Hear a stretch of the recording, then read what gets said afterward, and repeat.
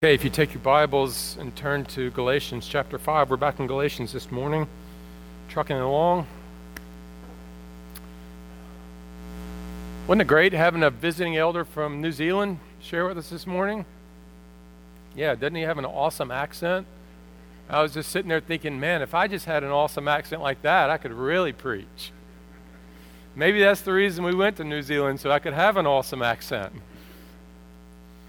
Okay, Galatians 5, 1 to 13. It's been a few weeks, so I'm going to just give you some context. And as the Holy Spirit leads, Christ in you, just ask that you take notes. And you can write with a crayon or a pen or lipstick or whatever you have available. The context of Galatians is he's writing to this Roman region of Galatia, right, that he left, and right after he left, these professing Jewish Christians called the Judaizers, they came and they said essentially that Paul gave you half-truths. He really just wants to develop a following. He didn't tell you all the story. In fact, he's not really an apostle. If you really want to follow Jesus, then you need to become a Jew. You need to come under Jewish Old Testament law and be circumcised. Now, Paul's response is he went to Jerusalem and he confronted the issue head on. And he took a living illustration with him. That's Titus, who was a Gentile convert who'd not been circumcised. Right? You see where this is going. And when Peter, James, and John upheld, yes, this is the gospel, you don't have to be circumcised, Titus then was the living proof because he came back and he wasn't circumcised, and yet he was accepted. Now, the letter's whole argument is that free now believers are from trying to be saved by giving God any sort of righteousness by the law. You're free now to rest in righteousness that Jesus gives you by faith. And that's where we are this morning. We're actually talking about freedom. And so let's read Galatians 5, and I'll read from 1 to around verse 16. For freedom Christ has set us free. Stand firm, therefore, and do not submit again to a yoke of slavery. Look, I, Paul, say to you that if you accept circumcision, Christ will be of no advantage to you. I testify again to every man who accepts circumcision that he is obliged to keep the whole law. You are severed from Christ. You who would be justified by the law. You have fallen away from grace. For through the Spirit by faith, we ourselves eagerly wait for the hope of righteousness. For in Christ Jesus, neither circumcision nor uncircumcision counts for anything, but only faith working through love. You were running well. Who hindered you from obeying the truth? This persuasion is not from him who calls you. A little leaven leavens the whole lump. I have confidence in the Lord that you will take no other view than mine, and the one who is troubling you will bear the penalty, whoever he is. But if I, brothers, still preach circumcision, why am I still being persecuted? In that case, the offense of the cross has been removed. I wish those who unsettle you would emasculate themselves. Verse 13. For you were called to freedom, brothers, only do not use your freedom as an opportunity for the flesh, but through love serve one another. For the whole law is fulfilled in one word: you shall love your neighbor as yourself. But if you bite and devour one another, watch out that you are not consumed by one another. But I say, walk by the Spirit, and you will not gratify the desires of the flesh. Please pray with me once more. Walk by the Spirit, and you will not gratify the flesh. Freedom.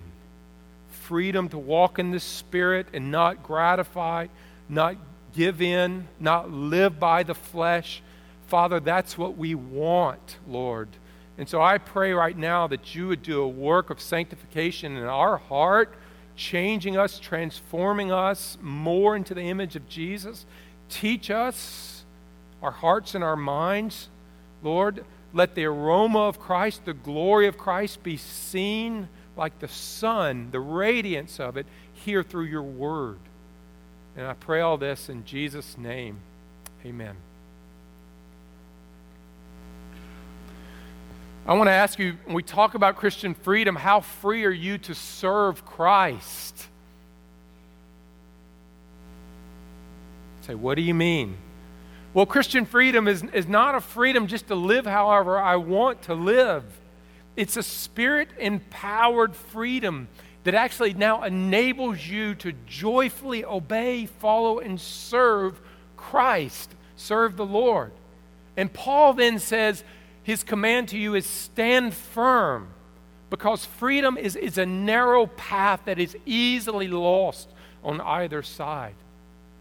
Years ago when I was in Bible school, I began to see this trend with a lot of students that were there, that under the banner of freedom, these students began to really cuss and drink a whole lot. And there was another group on campus that was just the opposite. All you received from these students was law and condemnation. Law and condemnation. They would, in classes, they would argue the smallest doctrinal point. They would condemn the professors because whatever, they weren't doing this enough or that enough. And so trying to get a little clarity, I went to a mentor, professor of mine, and I said, can you explain this to me? And he said, yeah, Rusty, this is the way it works, that I've seen it so often. It's a pendulum. He said, sometimes we get Christians from very legalistic, harsh backgrounds. And when they hear grace and they hear freedom, the pendulum often, sadly, swings to the fields of license. On the other hand, some students come from non-Christian backgrounds, and when they hear the gospel and they hear about grace and what Christ has done for them, they want to obey so much that the pendulum swings in the other direction towards legalism, which can set up two different groups on campus. And the gospel says to follow Christ, you must renounce license, my sinful flesh, freedom to do whatever I want to do. But also legalism, our religious self-righteousness, that I am trusting in what I do for the Lord to be pleased with me. And this is what he's talking about in Galatians 5. These are the two polluted streams that Paul tells us destroy your Christian freedom. Legalism on one side, he says, don't submit to the yoke of slavery to the law. On the other side, license. He says, don't use freedom as an opportunity for the flesh. Two great dangers that he's laying before us, both of them camouflaged as Christian grace and freedom. Brothers and sisters, real Christian freedom says the Spirit gives you now the ability to serve and actually obey God. And in the land of legalism and license, it's all about me doing. But freedom enables me, they think, to do whatever my sinful heart wants to do. Or freedom enables me to gain God's love through my doing. But true Christian freedom, purchased by Christ, given to you by the Holy Spirit, actually for the first time sets you free to know, love, and do the will of your Heavenly Father. So here's the main idea today. Spirit-empowered freedom is a narrow bridge over two polluted streams called legalism and license. Two things we want to see about this. First is we must not turn liberty, which is freedom, must not turn liberty into legalism. Verse 1, if you'll look at verse 1 in your Bibles with me. Verse 1. Notice what he says there. For freedom Christ has set us free. Verse 13. For you were called to freedom. Listen, God chose you before the foundations of the world. He called you by the Holy Spirit in time, and He called you to live in the land of freedom, right? Christ delivered you from judgment, from the power of the flesh, from guilt, from shame, from the yoke of the law, from condemnation, to live in Christian freedom. So on the cross, God's work was to set you free. Now you're called then to respond to that. Verse 1. Look in your Bibles. Notice what he says. Stand firm, therefore, and do not submit again to a yoke of slavery.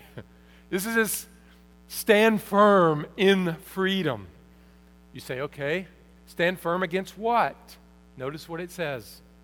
A yoke of slavery to circumcision. Now, a yoke is a piece of wood that was placed upon the shoulders of two animals, and it would join them together, and it would take away their freedom. Catch that. The animals were now driven by something else. Something else was mastering them. And he's saying, if you submit to circumcision or the Old Testament law for God's acceptance of you, then you will become a slave. You will be yoked. The law will begin to direct and guide your life, leading you away from Christ. So either it's law or it's grace. Verse 3 and 4. Look in your Bibles with me. I testify again to every man who accepts circumcision that he is obligated to keep the whole law.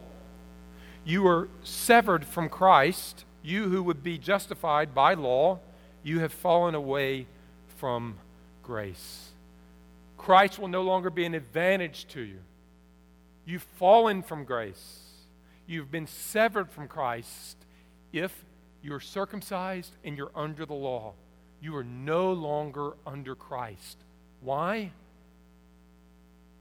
Because faith rests on Christ entirely or not at all. Entirely or not at all. Christ and works are mutually exclusive. You cannot be saved by both. And the moment you look to works or law, you are severed from the other.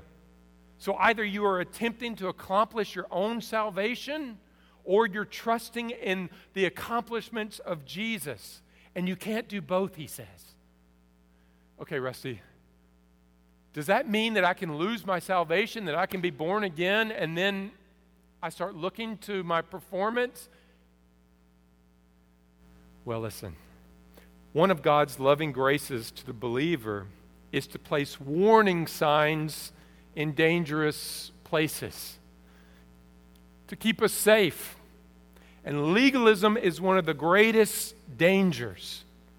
So all who profess faith, Paul is saying, take this very seriously. It's a warning sign.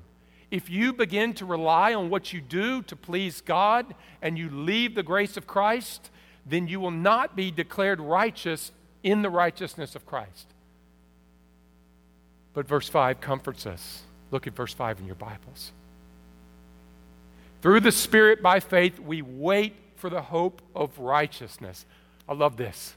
Through the Spirit by faith, you wait for the hope of righteousness. In other words, through the Holy Spirit in every believer, you are waiting for your righteousness, which is Christ, which you will see after you die or he comes again. And so the believer is not out there heaping up his righteous works and saying, Lord, now I know you're pleased with me.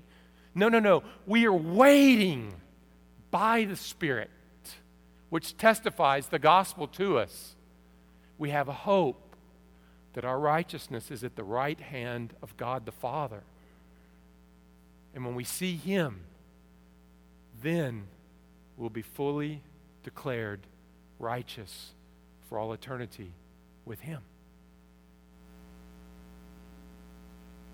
Several years ago, there was a lady named Susan who asked to come and speak to me. I said, sure, why don't we meet together and you can tell me what's going on. And she said that her home had turned really bad. John was sexually abusing her. He was threatening her. He was telling her that the Bible told him and her to submit to anything he wanted because he was the husband. Now, I was shocked because on the outside, everything about John appeared gracious, full of Christian freedom. He taught Sunday school. He studied the Bible. He loved theology. And slowly, I began to put the pieces together as I began to meet with John. And suddenly I came away, the more time I spent with him, unsure, is he really a believer? What's he trusting in? He was always about performing his list of dues, maintaining his good theology. Yet his anger, his pride, his impatience, his selfishness, his abuse of his wife, they never were repented of or dealt with. His whole Christian life was lived under a form of legalism. Jesus gives him the ability to obey the rules and therefore making God happy with him. You never experience any freedom from sin to love God or his people in his life. Well, how do you know if you live free or enslaved under some form of legalism? Well, I want to bring to your attention three things that Tim Keller says, which are very helpful. First is this: do you live in fearful obedience? In other words, why do you obey? Slaves obey all the moral rules. They keep the outside nice and clean. And they do it because of fear of rejection of God. There's never any rest. There's never any peace. They're never able to really worship and enjoy God. Spirit-powered freedom casts out fear, and we approach as sons, fearless through Christ. Second, do you hide? Someone enslaved to legalism hides their sins and their failures always. They always blame it upon others. They always excuse it. They always justify it. They're never able to actually own their own sin because deep down they think that their righteousness is up to them. Christian grace gives us freedom to boldly approach the throne of grace in our times of need. Christian freedom says, come to the Father when you're struggling. Third, do you live an isolated life? What I'm asking is, are there people in your engine under your hood? When legalism replaces freedom, you must live an isolated life. You will live an isolated life in fear that others will begin to see past your outward display of religion to your dirty heart.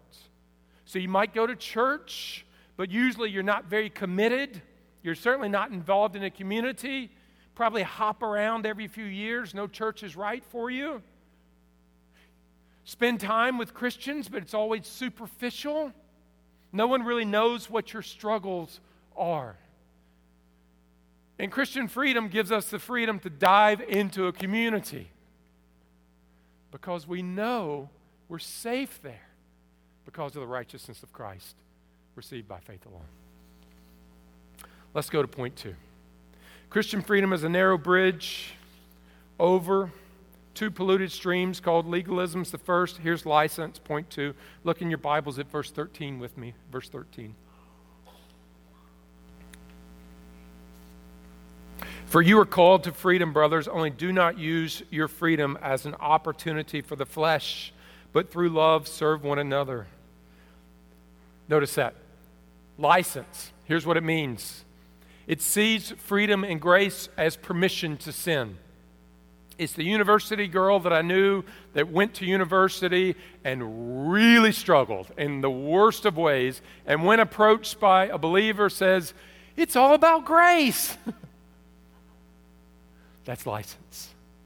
And Paul knows that this is the background of the Galatian Christians, so he doesn't just warn them about legalism, he warns them about license. Go on with me in your text. Only don't use your freedom as an opportunity for the flesh. He's saying, don't see freedom that Christ has purchased, grace, as an opportunity to sin and live as you want. Jesus did not set us free to do what our flesh wants to do, our sinful desires. Grace does not free us to live to ourselves. It frees us for the first time to trust and serve and know God.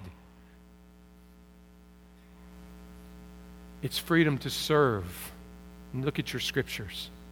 But through love, serve one another. Verse 16. But I say, walk by the Spirit, and you will not gratify the desires of the sinful flesh. It's Spirit-empowered freedom. Christ has set every believer free from the tyranny of a sinful, guilty heart and the power of the flesh. Now the Spirit gives you new freedom, which means ability to love, and notice His connection, to serve one another, to fulfill God's commands by loving Him with all of our heart and our neighbor as ourselves. This is the land of Christian freedom. So I want to ask you, how much Christian freedom do you have? How much of it by the Spirit are you walking in? Okay, well, how do I know? Well, how willing are you to love Jesus by serving His people? If not very willing, then you're not experiencing that much Christian freedom. So if the thought of working in the nursery repulses you, then maybe there's not a whole lot of Christian freedom there. Or if you can't be bothered to bring somebody a meal when they're sick, maybe it's a Christian freedom problem. If your heart can't be bothered to serve God in various ways, it's a freedom problem. Now flip that. How can a girl who's trained in nursing and has a wonderful career in front of her leave her home and her godly family to go to South Sudan and lay down her life to bring the gospel? Christian freedom. How can a man get up every day of his life? He's British, so he brings tea, and he brings a cup of tea to his wife in bed every morning. Christian freedom by the power of the Holy Spirit. So I want to ask you, how free are you to serve Christ and His people? Let's close with this thought. God's going to open doors for you to serve. He promises in Ephesians 2:10, we are workmanship, created in Christ Jesus to do good works that He's prepared so you can walk in them. And when those doors open for you to serve in a variety of ways, license will step in and say to you, I'm free, just say no. Legalism will step in and say, do it. Now God is really pleased with you. And tell everybody that you've done it.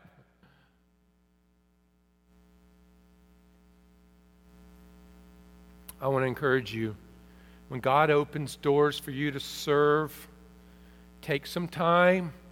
Ask the Spirit to give you a greater work of freedom. Because everything in my flesh does not want to. And I bet it's the same for you. To love Christ by serving His people with a joyful heart. So I'm going to ask that you just pray with me now, that God would give us freedom from our flesh to love God's people and to serve. Freedom from legalism, freedom from license. Please pray with me. Father, thank you that you found us enslaved. We weren't free. We were enslaved to the flesh, enslaved to our sin. And you set us free. The Son set us free when He drew us to Himself. When we were born again, He put the spirit of freedom in us, Lord. And so we want to walk, we want to stand in that freedom and glorify you, to say it came from Christ. It's His power. It's Him that set us free on the cross and through the resurrection. Lord, I pray for the believer in this room that struggles with legalism, thinking that they do work, live under the law, so that you're pleased with them. Now you're pleased with me. And they never have the freedom to say no to something, especially in the church. Give them freedom. Freedom. For the believer, Lord, that they see sin as opportunity that grace says yes to. I pray, God, that you would give them freedom to love and obey you. Lord, we thank you that the Spirit gives us incredible freedom. Let us walk in it. In Jesus' name, amen.